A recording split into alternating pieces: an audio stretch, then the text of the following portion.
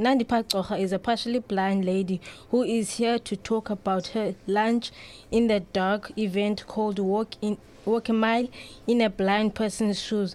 The event will be taking place on the 18th of March at the SHAWCO A Section in Khayelitsha. The main purpose of this event is to put you in the shoes of a blind person for about 2 to 3 hours so they can see how people living with blindness go about their lives. In the bio, is there anything we have left out you would want to say? Okay, greetings to the listeners. This is Nandipha Gcora who is speaking right now. I'm correct that I'll be hosting Lunch in the Dark, which is on the 18th of March. Next week, Saturday. Lunch in the Dark, I called it Walk a Mile in a Blind Person's Shoes because I am a person who's living with blindness, so I'm partially sighted. I just want to give people an experience, how it feels to be blind, and I just want to give them that knowledge because some of people, their lack of knowledge, they don't know much of blindness. So I would love them to come and walk a mile and experience. And the main thing about it, I want people, when people are helping blind people, I want them to help us without that shame word. So that is why I'm doing Lunch in the Dark. Can you tell us more about your event? It is happening next week at 12 o'clock, which is SHAWCO Khayelitsha A Section, 12 o'clock in the afternoon. Can you please tell us? Oh, sorry, one thing, and the dress code, it is bright colors. We're doing bright, even though we can't see, but we're doing bright. Okay.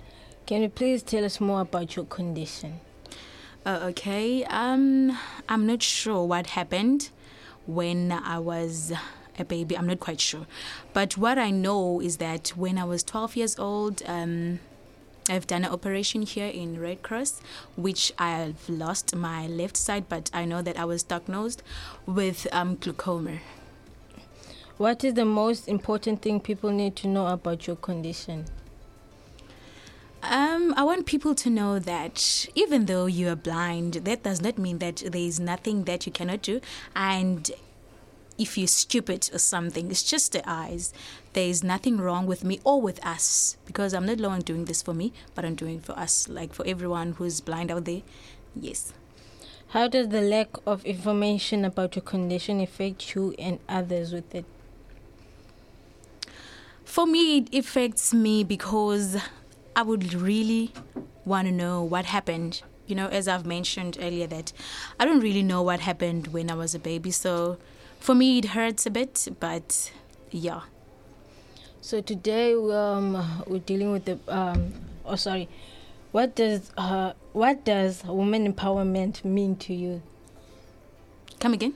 What does woman empowerment mean to you? What does it mean? Yeah.